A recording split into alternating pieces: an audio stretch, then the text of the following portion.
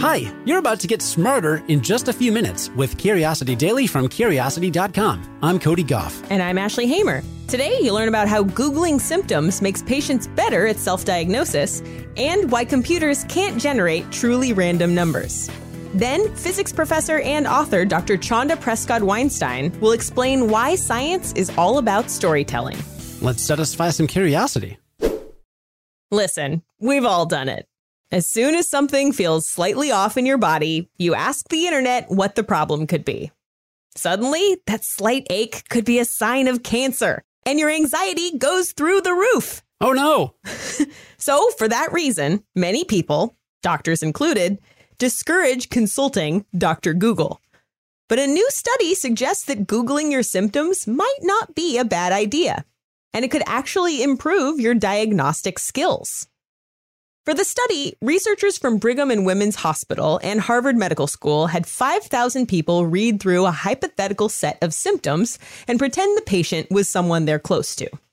The symptoms ranged from mild to severe and were associated with common medical problems like viral infections, heart attacks, and stroke. Then, with no help from the internet, the participants were asked to make a diagnosis and decide how urgently their loved one needed treatment. Only then were they allowed to Google. After researching the symptoms online, the participants could make a new diagnosis and give updated treatment advice. They also reported how anxious they felt before and after heading online. The good news? Their diagnoses were right slightly more often the second time around. Even better, the online research didn't make them feel any more anxious. The researchers admit the participants' anxiety levels might be different if they were diagnosing their own medical problems, though. But the one thing that didn't improve with the search was their ability to gauge the proper levels of treatment. That isn't too alarming, though, seeing as 3/4 of the participants got this correct before they ever used the internet. Even more if the case was really serious. But the fact that an internet search didn't lead the participants to overreact suggests that Google probably isn't making people overburden the healthcare system with minor problems. So, if you've got a nagging problem, go ahead and Google it. It won't hurt, and it might even make you a more informed patient. If you needed to make a choice at random, you might flip a coin or roll a die. And if you did that, you would have a leg up on your computer. That's because computer software can never generate a truly random number. That's not so important when you want to play a favorite album on shuffle, but when it comes to high stakes areas like security and gambling, it can mean everything. Modern computers can do some pretty amazing things. So why can't they do something as simple as simulating a dice roll? Well, it all comes down to the way computers are programmed. Computers follow algorithms, which are essentially just lists of instructions on how to carry out tasks. They're bound by their instructions, so they are completely predictable. Still, engineers are pretty savvy, and they've come up with a few different ways to make computers generate something very close to random numbers, even if they can't generate true randomness. One way to come up with seemingly random numbers is with a pseudo-random number generator. Those algorithms use things like mathematical formulas or predetermined number tables to create number sequences that appear random. Now, these days, the algorithms that generate pseudo-random numbers are so good that it would take some real detective work to determine that the numbers aren't actually random. But still, it's possible. With the right programming chops, you could reverse engineer the pseudo-random numbers used to run an online poker game, or encrypt sensitive data and come out with a lot of other people's money. Another way is with a true random number generator. Sounds good, right? You could even argue that true random number generators actually do produce randomness, but I would have to get you on a technicality there. And here's why. True random number generators use physical phenomena to extract actual randomness, which they then use to generate a random number. Stuff like pointing cameras at lava lamps and then using the patterns in the lava lamps to generate random numbers. Those physical phenomena could also be as simple as a roll of real dice, but they're more often easier to measure things like radioactive decay, background noise in the atmosphere, or even the amount of time between a person's keystrokes. But that just provides the seed. There are still algorithms involved in true random number generators, and algorithms are never truly random. So, if the robot apocalypse ever comes, maybe all we need to fight it is just a flip of a coin.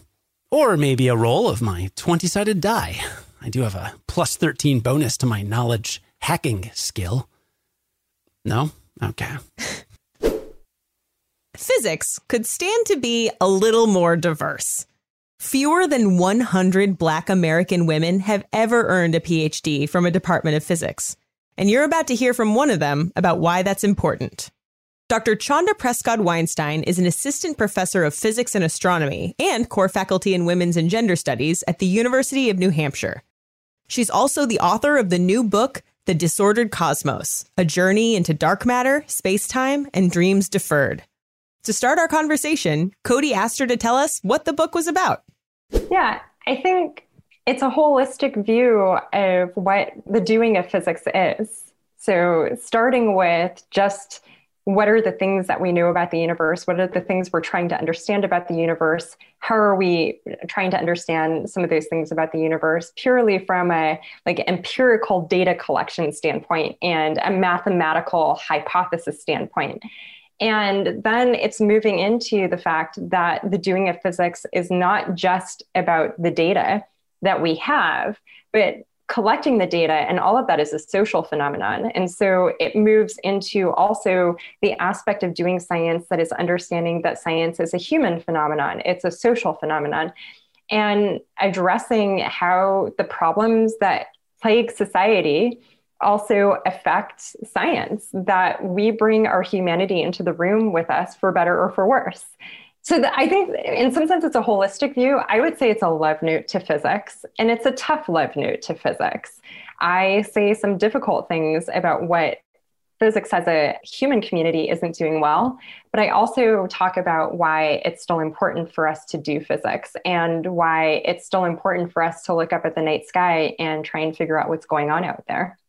So if we bring our humanity with us, like you said, can science ever really be objective?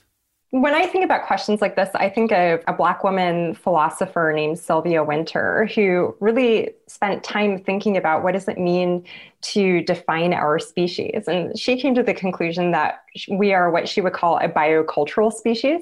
So we are biological physically, right? But we are also a species that has incredibly extensive, expansive cultures, and plural cultures, right? And embedded in that, one of the important points that she makes is that we are a storytelling species, that's a really big piece of who we are culturally. And that's something that we see across pretty much any culture that you run into. We do storytelling. We do a lot of storytelling about the night sky and about how the universe works. And so the way that I think about what I do is that I am a storyteller of the universe. Math is the language that I use to tell the story. And I think it's an incredibly powerful language. It's predictive. It's elegant. I am a nerd who really liked her times tables. I love patterns. And so for people who love patterns, math is where it's at. You will always find interesting patterns to work with in math. So I really think about it as a storytelling question, which is how do we tell stories? What is the goal of our storytelling? And so I think the storytelling that we do in science maybe has a different type of goal than the storytelling that we do in my synagogue. I'm a practicing Jew. And they both offer me different values. The storytelling that we do in my synagogue helps me think about what my values are as a person when it comes to my moral and ethical questions. And science is doing something different for me as a story. And it's telling me something about the physical world that's, again, predictive and very much tied into observational evidence, which it's amazing that you can draw those connections between math and observational evidence. It's just it's super cool. Again, that was Dr. Chanda Prescod-Weinstein, an assistant professor of physics and astronomy and core faculty in women's and gender studies at the University of New Hampshire, and the author of the new book, The Disordered Cosmos, A Journey into Dark Matter, Space-Time, and Dreams Deferred. She'll be back tomorrow to talk about what happens when the pursuit of knowledge gets in the way of the pursuit of everything else. Let's recap the stuff we learned today. starting with the fact that if you or someone you know is feeling sick, then feel free to Google the symptoms. It might actually help you figure out what's going on, although the results might give you some anxiety if you're searching for your own symptoms. And hey, if you have serious symptoms, see a medical professional. Your health is not something you want to rely on the internet to fix. Yeah, I feel like for every doctor I know who has complained about people Googling their symptoms, there's someone who actually really encourages it because they like to see that their patients are informed and engaged in their treatment. I mean, knowledge is good as long as you're not, scaring yourself about something that's probably not likely. Being involved in your own medical care is not a bad thing. True. The other thing is, I'm good friends with several doctors. They're great at their job, but occasionally there's something they may not consider that maybe you found on the internet. And you could say, hey, what about this? And, that can be helpful. Yeah, absolutely. And we learned that computers can never generate truly random numbers because of the way they're programmed. An algorithm is an algorithm. It's just like instructions, which means technically you could predict the outcome of that algorithm, even if the computer is spitting out something that is very close to true randomness. We also learned that Dr. Chanda Prescott-Weinstein says that studying physics and science in general are very human things, and that even the act of collecting data is a social phenomenon. She suggests that science helps us tell stories about the physical world, and at the end of the day, they are stories, which means we bring our humanity into them. And that's at least one compelling reason why physics and science can benefit from a broader range of people to tell them. I was so happy to have Chanda on the podcast, and she's going to be back tomorrow. But I've been following her on Twitter for a long time, and it was really cool to actually talk to her face to face and just see how passionate she is. I don't know. I just love her. I love her. She was really, really delightful. I will say that. Yeah. Today's first story was written by Steffi Drucker. Our managing editor is Ashley Hamer, who is also a writer and audio editor on today's episode. Our producer and lead audio editor is Cody Goff. Google the symptoms of curiosity, and if you have them, then here's your prescription. Join us again tomorrow to learn something new in just a few minutes. More cowbell! Until then, stay curious.